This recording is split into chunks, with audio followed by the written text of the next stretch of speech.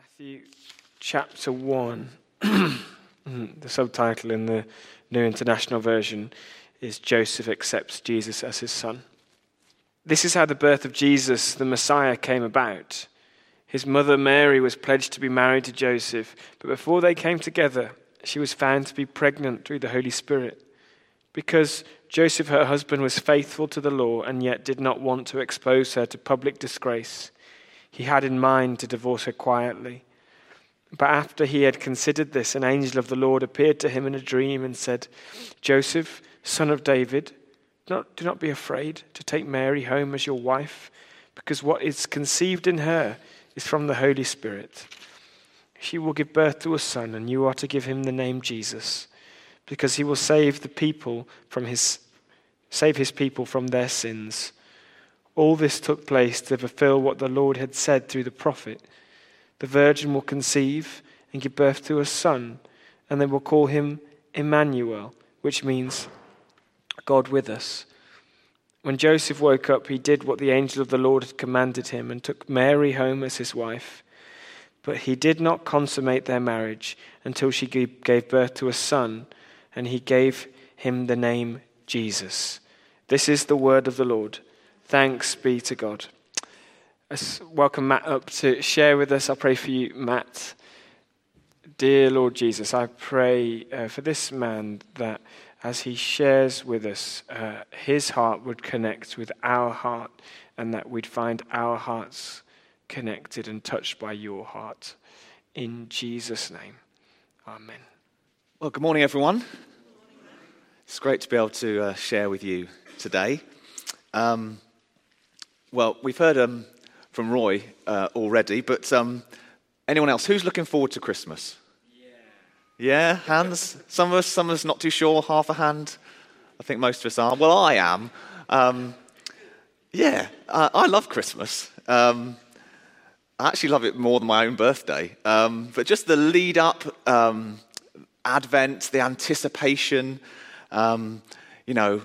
singing carols that we love, and I just love it. And, all the kind of Christmas Bible passages that we hear, just like the one we heard this morning. I'm sure it's familiar to most of us, if not all of us. But for some of us, and I think myself included as well, as much as I love Christmas, a lot of us, we've been doing it for a long time now, haven't we? And although we know that this time is special, we can very easily, I guess as Roy kind of hinted at, we can very easily kind of forget how special it is. We can get sucked into the things of this world, can't we? And we can become numb, really, to the magnitude, the awesomeness of Christmas. And so I guess really my prayer this morning for myself, but for all of us actually, is that we would hear something afresh today, that God's Spirit would speak to each and every one of us, and just our time together would just be a little haven, a little break from everything else going on out there. So I'm just going to pray quickly. Heavenly Father, I just pray for just a moment of stillness now, Lord, and that Holy Spirit, that you would speak to each of us here, and that each of us, Lord, would just grasp afresh the wonder and awe and majesty of Christmas and of Jesus coming as a baby. Yeah, stir in that afresh this morning, I pray. Amen. So as I was preparing for today, and I was just asking God what I should say, I really felt him say to me, "Tell them that I am with them." So from our passage this morning, I really just want to hone in on one verse in particular. It's that verse 23, when it talks about the name of Jesus, that he is Immanuel, God with us.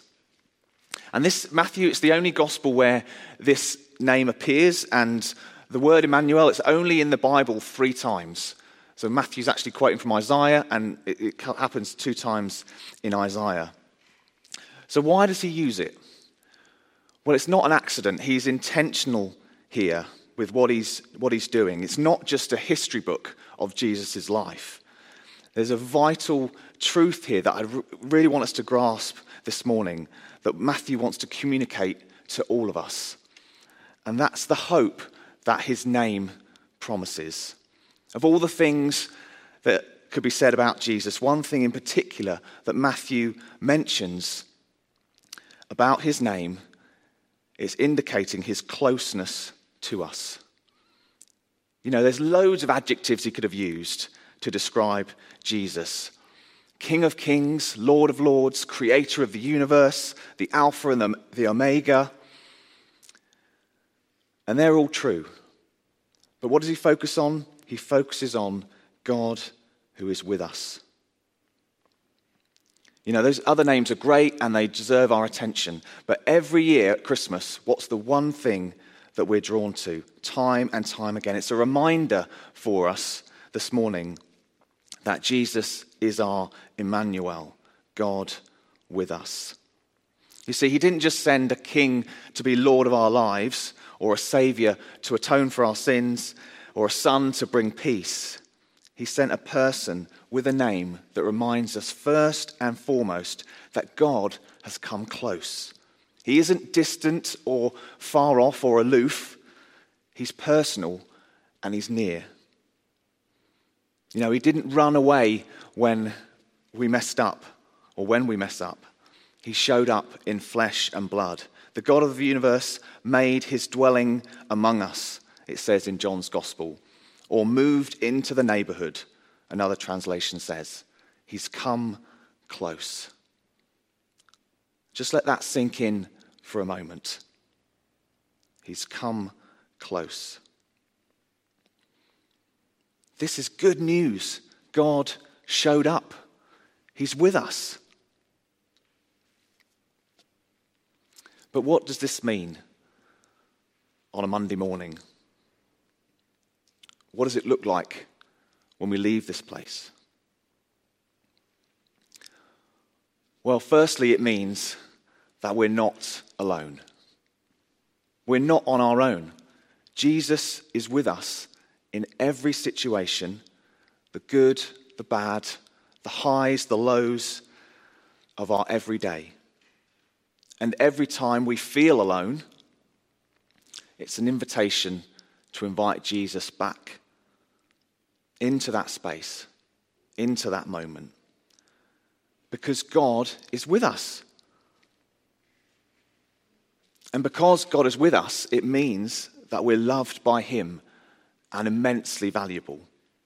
We're made in his image, it says in Genesis 1, and he wants to be with us. He knitted us together, it says in Psalm 139. You know, God walked with Adam and Eve in the garden. Jesus walked with his disciples here on earth. And because God came as Immanuel, and through Jesus' death and resurrection, we can have that relationship, that closeness for ourselves.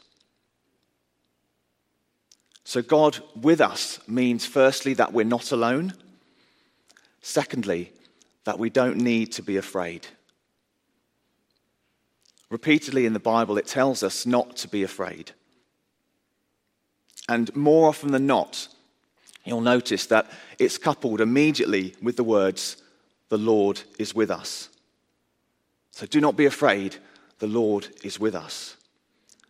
We see this repeatedly in the Old Testament, in the story of Joshua and Caleb when they've spied out the promised land in Numbers, and also particularly in Isaiah, chapters 41 and 43, for example. And it was an encouragement for God's people then, but how much more so for an encouragement for us today, that we now have God with us in the fullest sense in Jesus. So we don't need to be afraid. And I think of myself, most of you know that I work for a homeless charity in Bradford. And I faced some tricky things recently at work. And quite often, my immediate reaction is, I just want to run away. I don't want to face it. And this Monday, in fact, woke up and just felt a real heaviness and really didn't want to go to work. And that's quite unlike me. I wasn't looking forward to what the day held. I knew I had some appointments with clients and won't go into loads of detail, but really just wasn't looking forward to what the day held. But I asked for God's help. What did I pray? I prayed that he would be with me, that I wouldn't be afraid. Not that I'm removed from the situation or the situation is taken away, but just knowing that someone's in my corner, that someone's got my back, that someone's with me in that situation meant that I was able to pick myself up and just start the day. So God with us means that we're not alone, that we don't need to be afraid. And as such, we can have peace. And as Jan prayed, we can have peace that knows no limits. I love that phrase that you used there, Jan. We can know peace that knows no limits.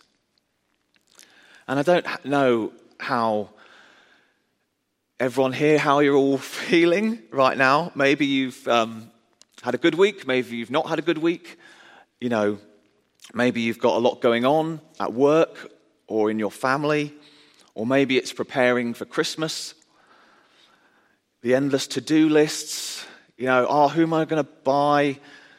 Uncle Frank, what am I going to get him for Christmas? All the shopping, the turkey. But hear this, we can have peace. Psalm 46 verse 7 says, "The Lord Almighty is with us. He is our fortress." What does it mean to say God is with us? He is our fortress. Well, in biblical times, a fortress was a place of refuge and safety. The walls of the fortress, their constant presence in people's lives, created a safe atmosphere where communities could thrive and flourish. Just as a fortress brought peace to a city, God is our fortress and brings peace to our lives in the midst of what can feel like chaos around us. When Jesus came to be with us, he brings his peace because he is the Prince of Peace. Think about when we pray for people. Just this week, I was praying for a friend who was facing a tricky situation at work. And I would find myself praying that God would be with them. Why? So that they would know that they're not alone, that someone's got their back, that they're loved, that they wouldn't be afraid, and that they'd have peace in that situation to walk through it. That's why I want them to know that God is with them. Even for preparing for this talk this week, just wanting God to be in my preparation and with me as I speak, knowing that God is with me now. God is with us now. But to say that God is with us is not just for us personally here, but it's a message for our world as well. You see, Matthew is writing primarily to Jewish Christians, and he's quoting from the prophet Isaiah, chapter 7 and verse 14. Now, we only have a verse here, but for his Jewish listeners who knew their scriptures, they would hear that verse, and it would be a cue for them, and for us actually, to upload the whole story that goes with it. It's like a hyperlink, if you like. You know, on computers, you click a link, and it takes you to a whole other web page with all this other information. That's what Matthew's doing here. We're supposed to upload that whole story from Isaiah 7. Now, I can't go into loads of detail this morning on Isaiah 7, but just briefly to say, if you study the passage that this quote comes from, Two kings have invaded Judah, and the king of Judah, Ahaz, it says in there that the heart of the king and the hearts of his people, in verse 2, were shaken as the trees of the forest are shaken by the wind. What does that mean? It means they were fearful. But God told them through Isaiah the prophet, do not be faint-hearted because of these, in verse 4, quote, two smouldering stubs of firewood. God told Ahaz that he had a plan, that there would be a virgin who would have a child named Immanuel, and that the lands of the invading kings would be forsaken. These kings looked fearsome to Ahaz, but God was with him, and he had a bigger plan that he could trust in. He wanted Ahaz and Judah to trust in him, to not fear those that were invading. God was with them.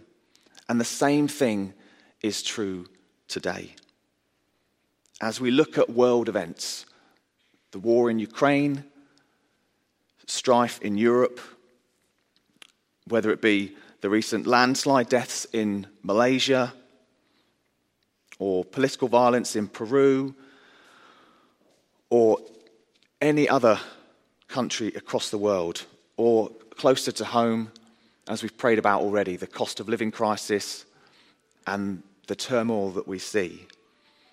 We can look around and think, this world's in chaos. There's so much turmoil. But this passage should cause us to step back and remember the world is not out of control. God is with us. Just like in the days of King Ahaz in Jerusalem, God has a plan for this world, and he's working it out, and no one can stop it. Ultimately, big picture, God's got it.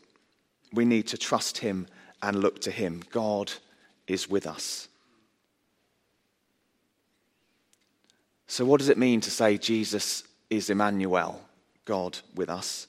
Well, it means that we're not alone, firstly, because we're loved by God. 1 John 4 verse 9 says, this is how God showed his love among us. He sent us his one and only Son into the world that we might live through him. So we're not alone. As such, it means that we don't need to be afraid of any situation that we face. We don't need to be afraid of what's going on in our world. And thirdly, that means that we can have peace. Peace that passes all understanding. Peace in the midst of what might feel like chaos, difficulty in our lives, or even just what can feel like the stress of Christmas sometimes. We can have peace. And this is both for us, all for us personally, individually, but it's also for our world. It's personal and global. It's epic in scope, and it can be so easy to forget.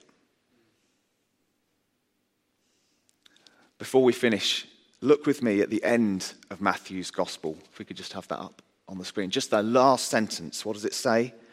And surely I am with you always to the very end of the age. Matthew ends his Gospel how he began. He bookends his account almost with these reassuring words spoken by Jesus himself. I am with you always. Matthew reminds us that God has come close. He's not far off and distant, he's near. And in the midst of Christmas, I pray that we recapture that wonder and awe that in Jesus, our Immanuel, our God is with us always. So as we close, just let me ask you, what situation would you love Jesus to step into that you feel alone in? Or maybe all of this is new to you. Ask him to come close. Maybe it's a reminder this morning that you're not alone, that God is with you.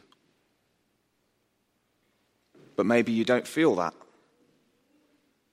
Maybe you don't feel that he's with you or that he's close. Ask him. Ask him to bring peace. Remembering that you're asking from a place of being totally loved, totally valued, and you don't need to be afraid. God has come close. Jesus, our Immanuel, is God with us. And he's with us not just today, but every day. Let's pray. Jesus, thank you for the words of Matthew and this reminder that you are close, that you have come near to us, Lord. And God, I pray for each and every one of us that we would know that this Christmas. Remind us again that you're with us. Maybe we've forgotten, or maybe there's a particular thing that we want you to be with us in. Come, Lord Jesus. Remind us again that you are our Immanuel. Yeah, Jesus, we invite you into our lives, into our weeks and the days ahead. Would you be with us, please? In your name, amen.